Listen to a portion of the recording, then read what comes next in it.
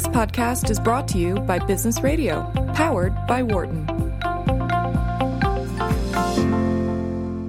We have a great show lined up today. We have Terry Doyle, who's the Chief Operating Officer of Easy Robot. We're going to hear all about consumer do-it-yourself robots. He's also the past co-chair of the Canadian 100, which was is a leading nonprofit organization comprised of the highest profile Canadian expatriate technology entrepreneurs, executives, and investors living and working in Silicon Valley.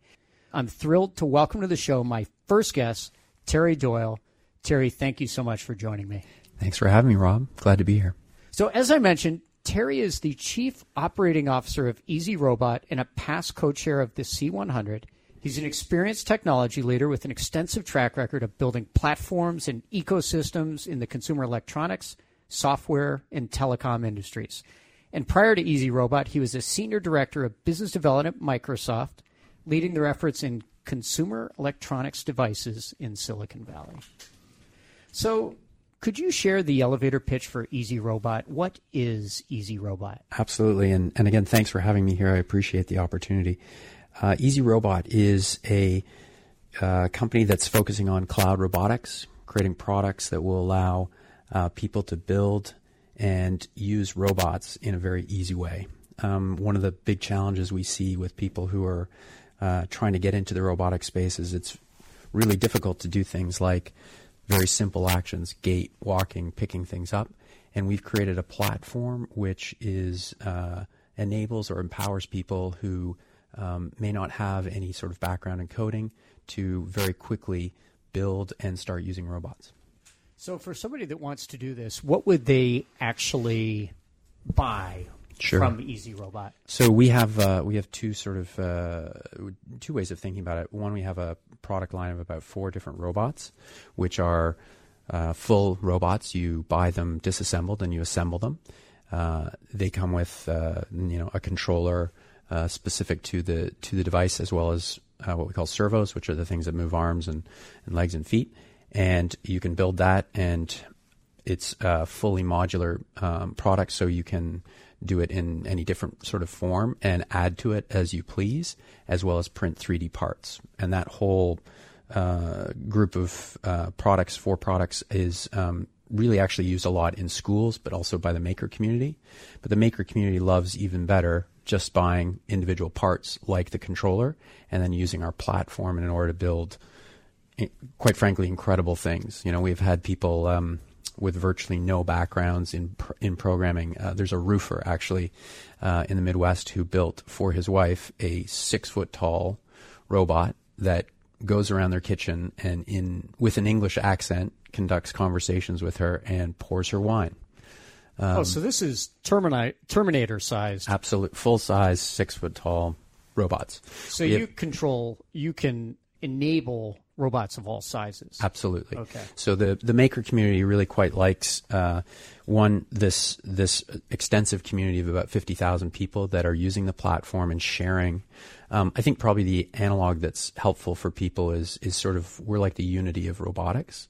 So the community creates and does these things and then shares them, and by doing so cuts the time for other people to do things like, hey, I just figured out how to pick up a glass today. Here's how you do it. And that code is automatically shared through the platform, and people can then say, I'll drag and drop it, and now I don't have to worry about that. I can get my robot to do X, Y, or Z. Could you talk a bit about how big this robotics community is around Easy Robot? Sure. We have as I mentioned, the community is rather large, but the interesting part is that we have probably our greatest success. More than 80% of our sales are in schools. So kids really from grade 5 to 12 are using the robots, and so schools are getting access to these robots actually in 85 countries around the world, and they are bringing the robots into school, and then kids from 11 to 18 are building and using these robots. So we have a larger maker community. We have a school community, and the school community is a little harder number to sort of get to, but just because the schools are very conscious about, and quite rightly so, having email addresses and information coming out from kids who are under the age of authority, or don't have the authority to provide their information. So it's around 50,000 people in the community. Yeah. So that's quite a bit. It is. And that's over what time frame? When was the company founded? The company's about 6 years old now. Started in the basement of the founder in Calgary, DJ Series.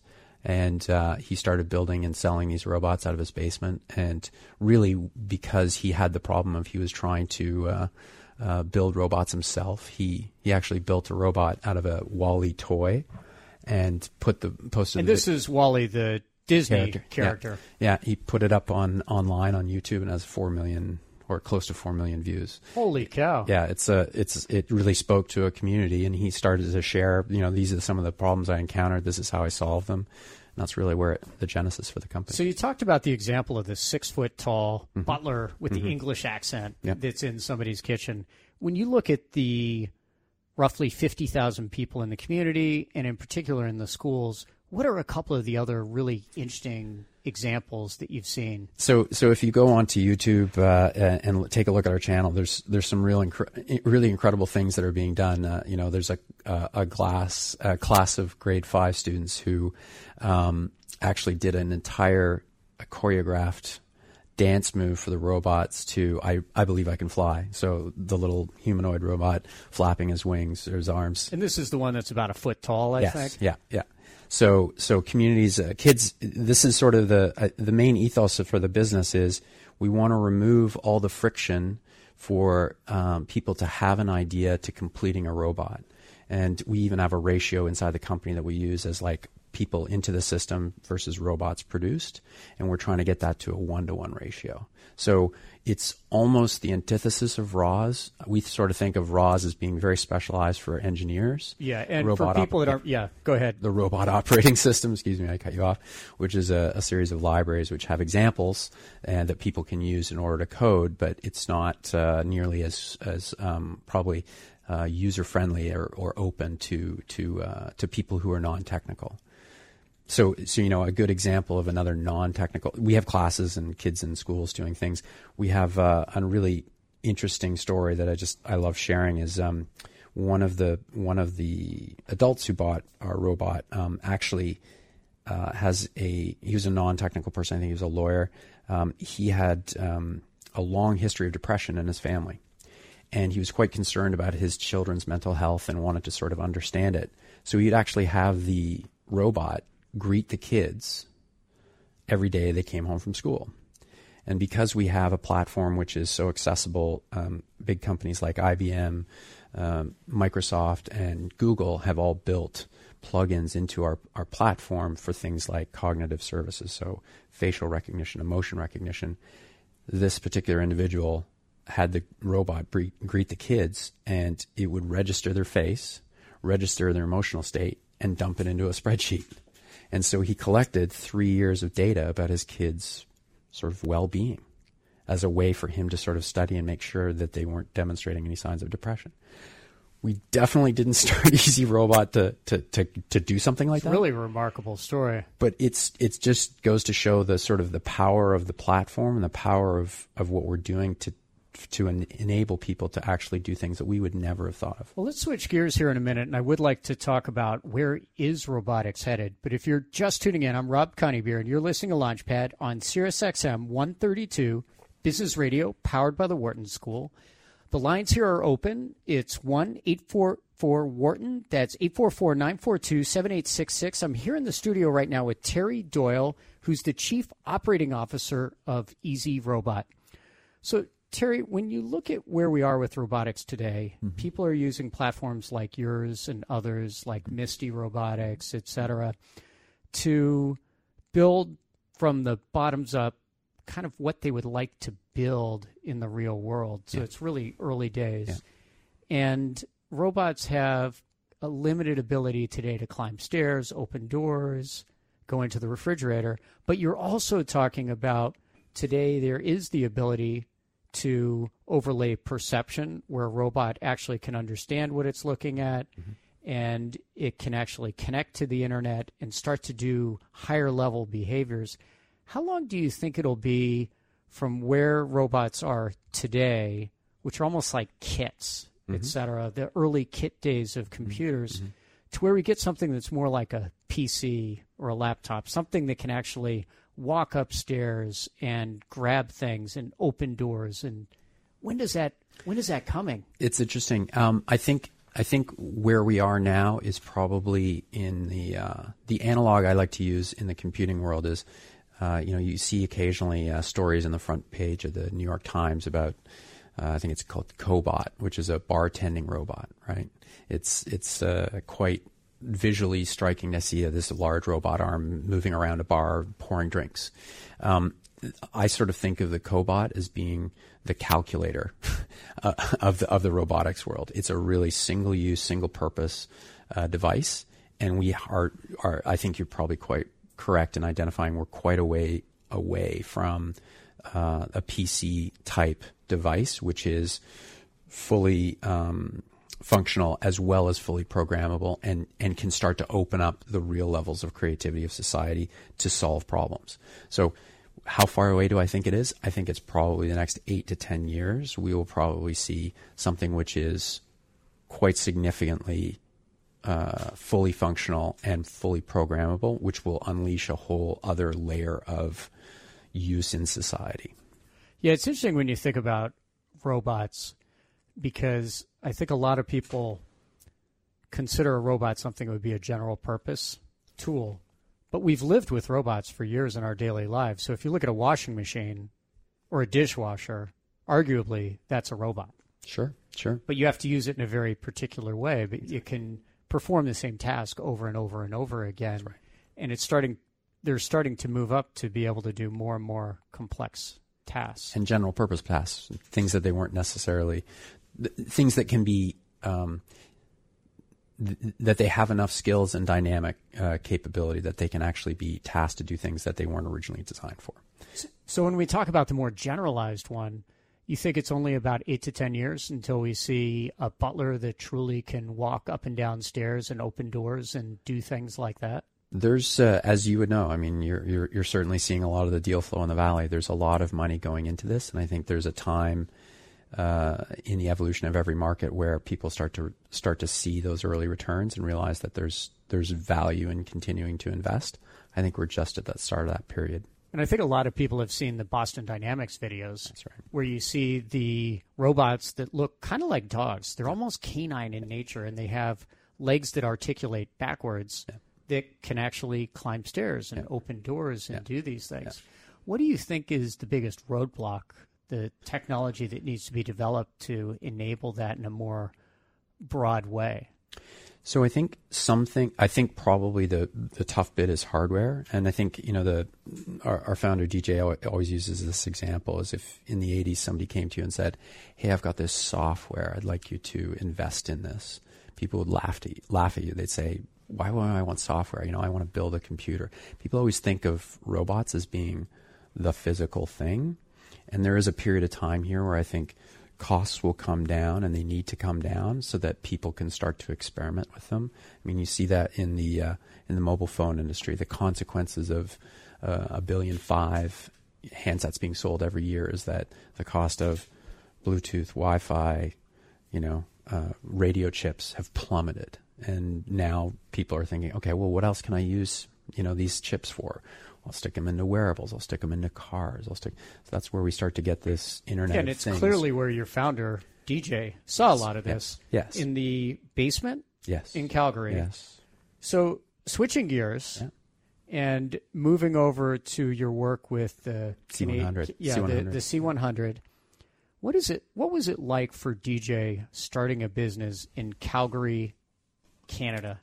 I don't think that it's a place that a lot of people think of technology startups, let alone robotic startups. Well said. I think you're absolutely right. So I am a past co-chair of the C100. As you mentioned, the C100 is a group of very smart and capable executives who are invited into the group. Once you're invited into the group, we volunteer your time back to Canadian startups. And so we have, the group is roughly a third VCs, a third operators, and a third successful entrepreneurs. Includes people like Patrick Pichette, the ex-CFO of Google, Shamath Palihapitiya from from Facebook originally. Harley Finkelstein and Toby Lutke from Shopify, some really great, smart people. The tough bit in Canada is that we're a slightly more conservative group of people than maybe the Americans are. And as such, the amount of investment wasn't really there for a long period of time to create an ecosystem. That investment has certainly changed at the early stages. The trouble is, if you're a good entrepreneur in Canada and you get a business to $10 or $15 million a year, you tend to get bought. And the reason why you get bought is rather than continuing to build it to something that can go public and employ a lot of people. Correct. And partially that's a chicken and egg problem.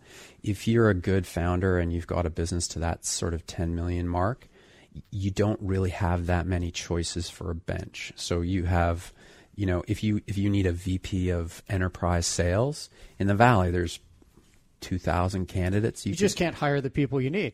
Right. So you end up you're capped, and so to a certain extent, fatigue, sort of sets in, and you go, okay, I'll cash out, and so even if you were any good at that, you wind up working for a company in New York, San Francisco, Boston, or something like that. So it's a bit of a self-perpetuating problem in that the people with scale experience, mostly, market-facing people, sales, business development, some operations, some product management, they just don't exist in Canada. So what we try to do as the C100 is provide somebody like DJ, and actually DJ went through one of our programs. He went through our Series A program, which we take two cohorts of 20 companies a year, about 200 companies apply, and we basically run them through a boot camp. Is this how you met DJ? Yeah. So it's called 48 Hours in the Valley. We bring down a cohort of about 20. Sounds like a horror movie. There are no chainsaws or hockey masks, but we do run them through this program, and it's pretty straightforward. It's like, here's how you build a world-class team. Here's how you build a world-class product. Here's how you pitch for money. We introduce them to investors. Some of the folks from Shasta actually come down and meet with them, and we try to make it friendly so they can get positive feedback. Well, we have a Canadian on our team. We appreciate the tokenism. That's good of you to do that. I'm just kidding. We're glad that you did it. But we run them through that program, and we've had 262 companies go through the program in the life of the organization, and they've raised north of $1 billion in equity. So it's a pretty impactful program. But the fact is, I think without the sort of hard work of a lot of volunteers, that support system doesn't really exist in Canada. So I think for somebody like DJ, it's an anomaly, one, to have a company like this that's selling in 85 countries around the world, has clear product market fit, to be starting in Canada in a place like Calgary. Calgary is an oil and gas town, so the availability of people doing finished consumer goods is almost none. So DJ is a real sort of anomaly. Absolutely. So most countries have areas which are more conducive to startup activity than others. Mm-hmm. So if you think about the U.S., people talk not just about the Silicon Valley Bay Area, but they talk about Boston and New York and Austin and Seattle as well. When you look at Canada, what are the leading startup areas up there? So Toronto, Montreal, Vancouver are the three big cities for supporting and having fairly active startup communities. And as I mentioned, this part of the C100's work in the past has really been trying to identify places where Canada can lead. So we really helped in a lot of the thinking around picking artificial intelligence as an area that the country could lead in, and promoted and encouraged investment, which resulted in a couple of activities in Canada called the Vector Institute. So Jeff Hinton, who's probably considered to be one of the godfathers of artificial intelligence, helps run an institute which is turning out as many PhDs as possible in AI. Where is he based? He's at University of Toronto, in Toronto, and the Vector Institute is effectively a an agreement, a partnership between government, industry, and academia. Industry providing the problems, academia providing the PhDs and smart people to address those problems, and some of the funding came from the Canadian government. So there's areas where we're picking, and we're trying to encourage the government to invest to help lead, for Canada to help lead in the world in terms of some areas, but other areas we're not as strong. So if you're just tuning in, I'm Rob Conybeer, and you're listening to Launchpad on SiriusXM 132 Business Radio, powered by the Wharton School. I'm here in the studio right now with Terry Doyle, the Chief Operating Officer of Easy Robot, a Canadian-based robotics company. So looking at Toronto is an area where there's a lot going on in a suburb called Waterloo. Absolutely. I don't know if it's called a suburb. They wouldn't think of it as that. What would they call it? Their own town? It's its own town, yeah. Okay, so it would kind of be like calling Oakland a suburb of San Francisco. Correct. People might not be too Correct. happy about that. Correct. Yeah. So in Waterloo, there's a lot of interesting stuff going on, and robotics has a really interesting intersection with AI. It's really the brains, the stuff that powers a lot of the technologies that enable robotics. And from what I've seen a lot of startups come out that are doing interesting things around autonomous vehicles, AI for AI's sake to make other enterprise processes better. Maybe talk a bit about why that happened in that area. So Waterloo's got a great engineering school. They figured out very early on that creating a co-op program was also a great way to get engineers better exposure to what was actually going on in industry instead of teaching in an academic way. So they were open very early on to creating these work terms, and then the students would go back into the class and say, hey, I know that we're talking about this particular problem in class, but actually this is what's going on in industry. And so what happened is you saw engineers coming out of that program more and more suited to getting jobs and actually really contributing. It also got them exposure very early on to Silicon Valley companies who started to realize, hey, this is, as you know, when you're investing in startups, very hard to get talent in the Valley. And so a lot of the large players started to realize this was a place to get world-class talent. I think the other thing that also created the opportunity was really the school's approach to creating a network, an alumni network that really focused on, and a lot of U.S. schools do this well, but really creating the network of people to help people get jobs. So it was a number of factors, but you also get, a final piece of the puzzle, which you didn't mention. One of the founders of BlackBerry, which is sort of a semi-infamous Canadian success story in the telecom space, started to invest really heavily in quantum computing in the area. So actually it's got a nickname like every place in the world wants to market itself. Is it Quantum Lakes? It's Quantum Valley. Quantum Valley. Yeah. It is really interesting because the founder basically created something called the I'm forgetting the name of it. It's a theoretical physics institute, and really starting to pull in some of the best in the world. It's been considered number one or number two in the world around theoretical physics. And the result was a lot of people started looking at what are the applications for this. And so investment started to flow in.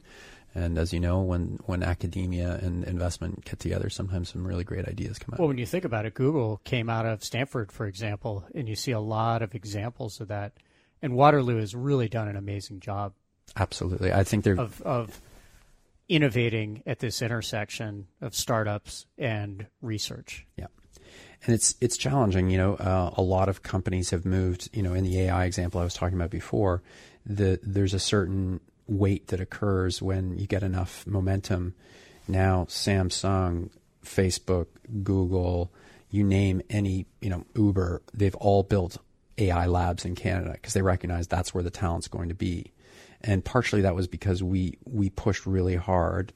Some of the people in our network in the C100 helped Mark Zuckerberg get on a plane, go to Montreal and say, I'll take him, her, and him, her, and said to academics who were doing a lot of this work, why don't you come to Facebook? And I don't have any problem with them doing that. The amount of money was somewhat eye-watering, and it's worked out well for them, but the country lost a lot of talent.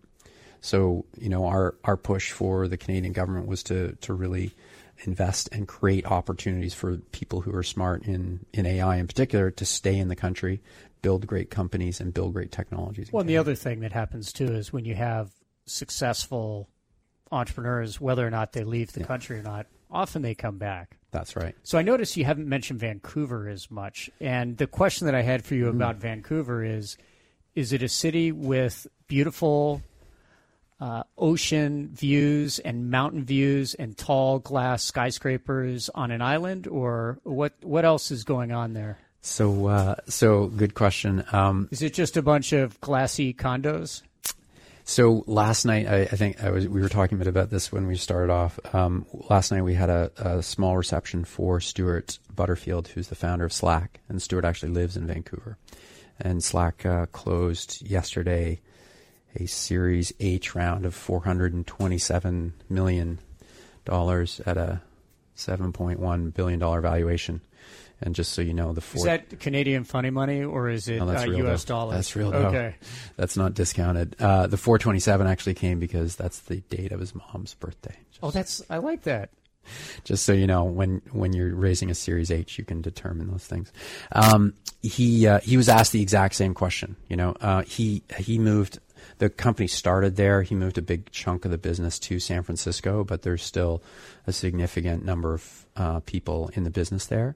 And he was asked, point blank, is Vancouver the place to start a company? And he said, look, one of the big issues is there aren't significant headquarters of companies there. And without that concentration, it really is an economy driven by real estate and marijuana. Becomes harder to get started. Exactly. Well, thanks for the overview on Canada, the ecosystem. Yeah. Going back a bit, were you born in Canada, or were you born a little further south, or a lot further south? Yeah, I like to say in dog breeding terms I'm a mutt, because I was actually born in Australia, but my parents, my mom is Canadian, my father, who's no longer with us, it was Irish, and we grew up. There are 5 kids in the family. I was the youngest, and we were all born in different places, so we moved around a lot, and I became a Canadian when I was 10, and I sort of think of myself as a Canadian. I identify as a Canadian, though I am married to an American. So you moved to Canada when you were 10? Actually, earlier. I became a Canadian when I was 10. We moved from Australia when I was about 4. And where in Canada? So we actually moved. Here's a climate change for you. From Sydney, Australia, to Winnipeg, which is in the prairies, which is very cold and snowy. And then from there to Kingston, and then eventually Toronto. And for people that aren't as familiar with Canadian geography as they might be with U.S. geography, when you say the plains, Winnipeg, what are we talking about? Maybe just set the scene. So not far. Think of Minneapolis, Minnesota. Okay. Or think of Fargo. Think of Fargo. Think of the movie Fargo. Yes. Kind of like that. You betcha. Okay. So when you were growing up, did you do anything entrepreneurial? I did. My sort of family, we all have different careers and chosen paths, but my brother started a business, and I started working with them very young, at sort of 12, 13, helping out. I was always involved in something new. I was always the kid that would try something quite different. So I was actually, I'm a lawyer by training, but don't hold that against me. And while I was in law school, I actually joined a startup called Microcell, which was a startup telecoms provider in Canada. And it was called Microsoft? Microcell. Cell. Yeah. Microcell. Okay. Yeah. And joined them for a summer while I was in law school. And I thought, this is one of the coolest things ever. I love this. Why don't I do more of this instead of becoming a lawyer? And so I actually, through that experience, met one of the most established VCs in Canada, a guy named Ben Webster, who was from an old Montreal family whose first investment, believe it or not, was providing his college roommate at Princeton the capital for a patent on Velcro. Oh. So as first investments go, that was a bit of a killer. So I wonder what that first meeting was like when you got the pitch for Velcro. Was it a picture of a patent with little looping hooks and fabric? How does that go? How does the first pitch for Velcro go? What did he have to say about this? Did he ever talk about this? He never talked about it. He was a really interesting guy. He was, he was starting in venture. When venture was starting here, he just did it with his own family money and did it for a long time. But he never really talked about the experience. But he was quite an interesting guy who was involved in a lot of different things. And my sort of time with him was relatively short. He passed away very unexpectedly when I joined the firm, and that was in the late 90s. So it was a perfect time to be in venture the first time. And I'm sure you have your own thoughts on the cycle. But when I was involved, we were looking at sort of taking about $100 million fund, which back then was significant, and building it through seed stage investments. Yeah, I'm just hung up on this Velcro thing. I'm imagining the Velcro pitch. Somebody coming along. I think it was literally like his college roommate and his college roommate. Somebody was saying, what's wrong with buttons? Like, what's wrong with zippers? Why don't zippers work that well? And I could imagine somebody, if it was a partner meeting, if you came in to pitch it at a venture firm, people would say, this is dumb. I don't get it. It's noisy. It's loud. It sticks to stuff. Buttons are quiet. Zippers, they close everything up. And they're really easy, and they work over and over. Who needs this? It seems really crazy to me. Yeah. And he took some big bets. What else was he known for?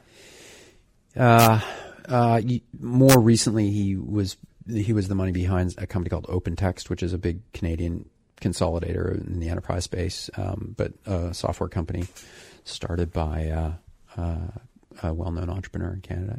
He got into lots of things that were technology and non-technology. He just had a very sort of broad view and took very, very significant risks. So you mentioned your brother's business. Mm-hmm. Did you go to work for him for a little while? No, what I did was I went actually from law school into venture for a while, and then I actually went back and completed, because I actually left law, completed my law degrees, or completed my law training, and then was actually working for a wireless carrier in Canada called Bell Canada. Bell Mobility was the wireless business, and while there, it was the sort of late 90s, and all the mobile internet startups started popping up, and I actually went and joined one for a couple of years. So I actually moved from being a lawyer to going and doing business development all over the world. It sounded like there was a moment where you realized, I'm probably not going to be a lawyer is my career, but you kept mom happy, you got the degree, and then you went in and joined Bell Canada. Yeah. And it was at this time when people started to hear about the internet and started to hear about email. What was going on? What were the interesting startups? Was RIM and BlackBerry, were those getting started? They were just starting up and just starting to get market traction at the time. So the idea that not only was there the internet, but it was the internet in your pocket, people started to really understand the impact of that. And so there were lots of different startups. I actually went to go work for a wireless middleware a company called Wisdom with a Y. And they got about Series B $50 million round. And I basically went and sold to carriers all over the world. So a lot of Latin America, a lot of U.S. work. And for people that are wondering, what is mobile middleware? Could you describe what mobile? It's a mouthful. Mobile middleware. Yeah. It was effectively a way of translating and providing a platform for people to create content and put it onto small devices and adapt to all the different devices that were out there. It was a work in progress. It was definitely new in the space, and there was a lot of customers that didn't get it, but we had customers like Lycos. Nokia was one of our partners. Yeah, I'd like to talk about that for a moment, but if you're just tuning in, I'm Rob Conybeare, and you're listening to Launchpad on SiriusXM's Business Radio, powered by the Wharton School, channel 132. Here in the studio right now with Terry Doyle, who is the Chief Operating Officer of Easy Robot and prior co-chair of the C100. So when you take a look at companies, technology companies, there are technology companies, consumer companies that are very famous that people understand what they built. Mm-hmm. You look at Nest, They built this internet-connected, beautiful thermostat. People know what Snapchat is, Facebook is, Apple is. And then there are these mystery companies that are building databases and things that are mysteries to a lot of people except that are in the industry. So that's where you start to think about Oracle and PeopleSoft and different companies that are building, say, HR management software, et cetera. When you look at middleware, how do you decide for a company that is building stuff that sells to other enterprises that there's an opportunity there? How do you figure out how big that market is and how valuable it can be? It's definitely a struggle. A lot of the times, especially when I was doing it, so much of what you're doing was just trying to show a return on any form of return on investment. So getting the TAM, the total addressable market, was often very difficult because you'd say, we think that this particular type of company would be a buyer, but you'd only have one or two indicators that they would be that type of company. So in this case, it was carriers. So we think we can sell the carriers because we've had a couple of carriers say yes. So therefore, how many carriers are there? Let's try to figure out, who else is selling, look at the total addressable market, et cetera. And so the hard bit was you wind up doing a lot of work for free to show something that worked. And then, it's a classic product market fit problem. Can you show that somebody's actually willing to put their hand in their pocket and pay you for it? And so you do a lot of work on spec, and a big part of managing your burn rate was who you targeted as a customer to convince them that it was worthwhile to do it. And with mobile middleware, where you were enabling basically internet services to be built on top of mobile phones, that was really a forward-looking thing at the time. And the other part of the bet, to a certain extent, is that the carriers wouldn't really be able to do it themselves. So that's a classic. So, part of my career I spent as corporate development, doing corporate development for British Telecom and then companies like Nokia. A big part of that sales process is really this build, buy, partner analysis. And so a lot of the time when you'd go in, you'd hear a customer say, hey, this is really great, but we've got 500 engineers. We could do it ourselves. And your response to that generally has to be, you're right, you could if you were able to dedicate the time and resource, but the cost of time to do that, because it'll take you 2 years. It took us 4 or however long it did for us to build our product. You can save those 4 years and license it now. So it's a classic sort of build. And then you have that conversation not just once, but you have it about 10 or 20 times with different people in the organization to persuade them and get them to do something. It was something actually, even internally in a business. When I spent lots of time at Microsoft, we'd often have that conversation about an acquisition. Hey, we're looking at this company. It'll get us into this market. We think it's a good opportunity. And the response back, particularly from the engineering folks, would be, hey, I've got 1,000 engineers I can put on that. So you mentioned you were at Microcell before, yes, and then you ended up at Microsoft. So the arc of my career was to go from a startup called Wisdom into British Telecom. From British Telecom, I went to Nokia, and from Nokia, I was actually part of the acquisition of the handset business into Microsoft. Okay, so you went from mobile into Microsoft at a pretty interesting time for Microsoft, because Microsoft had been trying to build and replicate their success with Windows into the mobile operating world. And as we know, that largely didn't work out. That's correct. So the way that worked was they had missed the shift to mobile. They were looking for a partner in Nokia to actually get distribution for their operating system. So they actually paid us a significant amount of money to actually provide phones in the marketplace. Nokia at its peak was selling, had generally between 30 and 40% market penetration in 120 countries around the world. It was the giant. It was a dominant giant. It was even up until 2010 or 2011. It was still the leading handset manufacturer. It missed the shift from the sort of proprietary to the open or app economy, and touchscreen and app combined through the work that Apple did definitely created the problems for the business. But the fact is, Microsoft initially started to pay Nokia to distribute their platform, and eventually said, all right, why don't we just buy the business? And so they bought the handset business, and that was under Ballmer. And Eventually, the deal took so long to clear because there were so many regulatory hurdles. Satya Nadella came in, and Satya basically said, "I don't want to be in the hardware space." So things changed. So how'd you end up in Silicon Valley? So I was working for British Telecom. I joined BT when they were trying to figure out what to do with 30,000 patents. And they had what I called the Crocodile Dundee. And what year was this? This was 2007. Sorry, excuse me. But it's in that time frame. 2007. Yeah, 2007. It was. We moved here in 2007. It was 2001. Excuse me. We moved to the UK.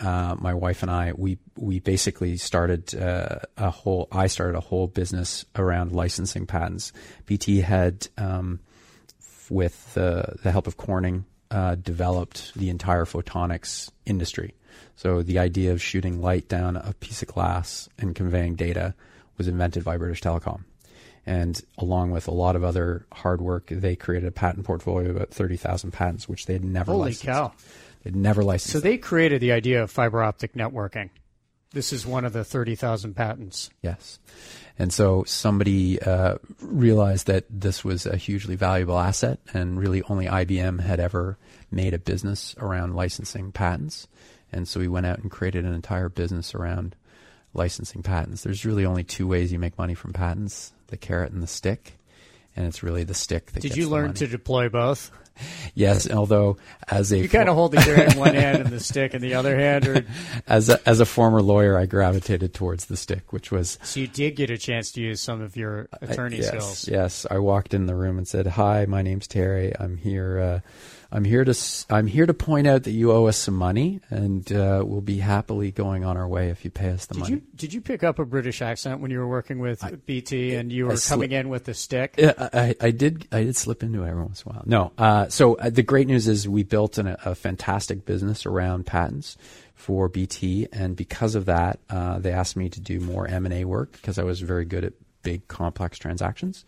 And so they actually asked me to do some M&A work in Asia. And once I had done a couple of really great public company acquisitions there, they asked me to move to the U.S.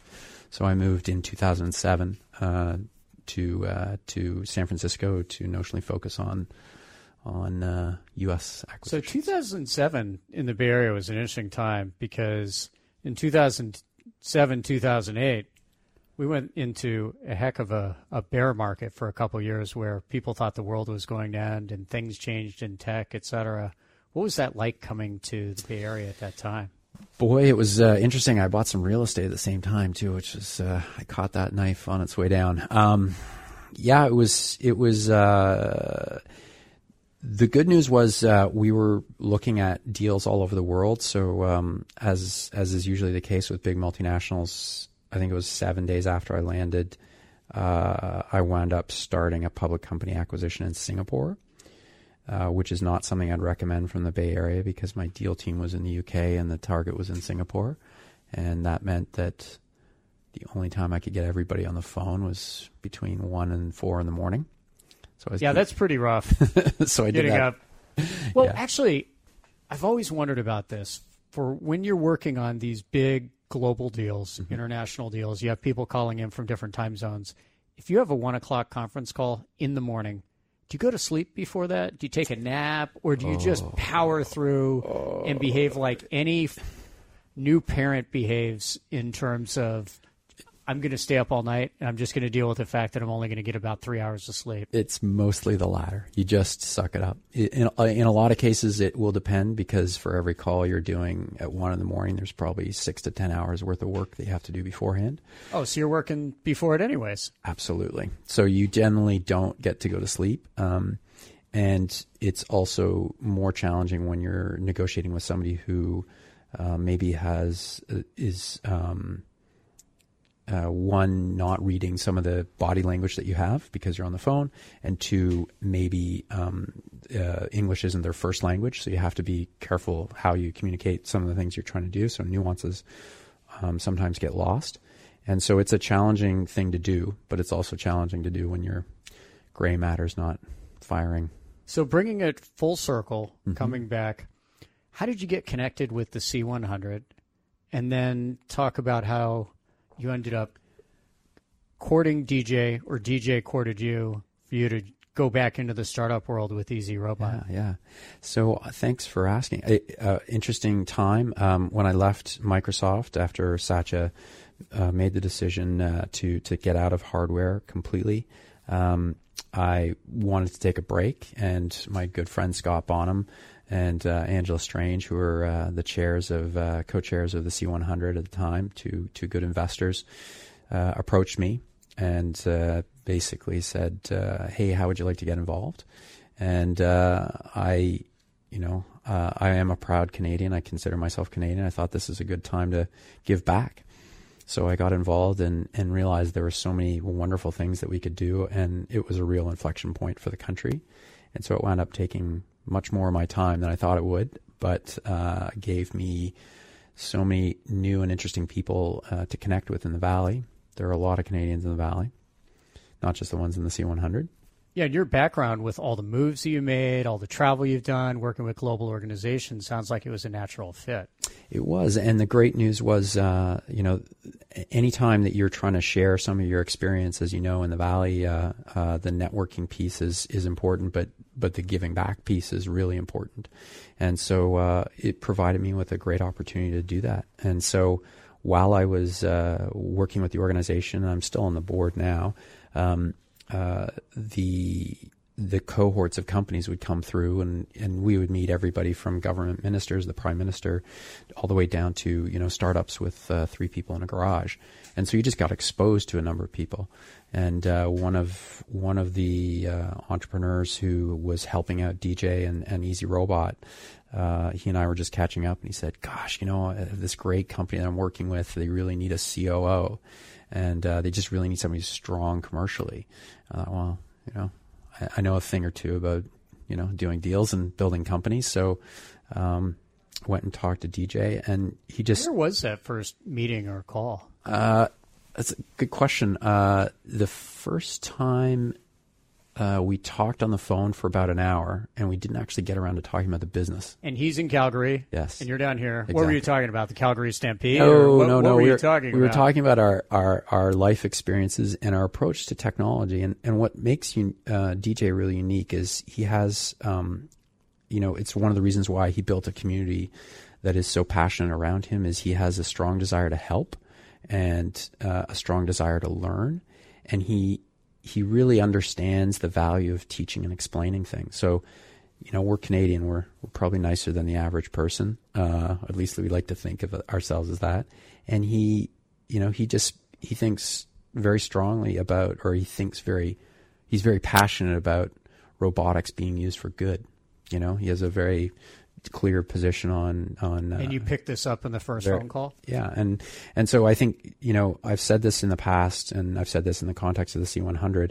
I consider myself Canadian for a lot of reasons, but one of the reasons is my time in Canada formed my values, and I brought those values all over the world. When I was doing business all throughout Asia, Europe, Latin America, those values were reflected in how I conducted myself in my business and my life. And we have about 2 minutes here. Yeah. But when you look at those values, people like to talk about culture and values and all these things, and it ends up being a grab bag of 20 different things. And then you get confused because you say those are all the nice things.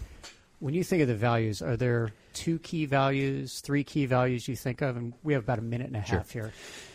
I think probably the thing that I think of as being a core is diversity. And it's you've seen that in the way we've conducted our policy towards the rest of the world, and including people. We being Canada? Canada, yes. Okay. So when the rest of the world was saying, "Hey, we're not really interested in Syrians," Canadians said, "Give us 25,000 more." So it's diversity, and that diversity doesn't just get reflected in skin color, but also thought and inclusiveness. So I think those are probably the 2 that I would say are probably the most important. And things that you're focused on with Easy Robot as you hire, as you work with partners, et cetera? Super important for us. Any other values? Or for Easy Robot, for us, it's really about how do you empower people to unleash their creativity. Well, the mission orientation means a lot because it helps with recruiting people, and I think people miss that. So independent of this idea of double bottom line, the reality is you can hire exceptional people when you have a great value set and a great mission. I would agree. Yeah. So, Terry, thank you so much for joining us today. Thank you for having me. I really enjoyed the conversation. For people that would like to learn more about Easy Robot, where should they go? www.easyrobot or easy-robot.com. And for people that want to keep up with you in particular? Terry3Doyle, at Terry3Doyle on Twitter. On Twitter. Yeah. And then the final one, this won't surprise you, the C100 for people who'd like to learn about that. Yep. www.thec100.org. Great. Well, thanks again, Terry. Thank you. For more insight from Business Radio, please visit businessradio.wharton.upenn.edu.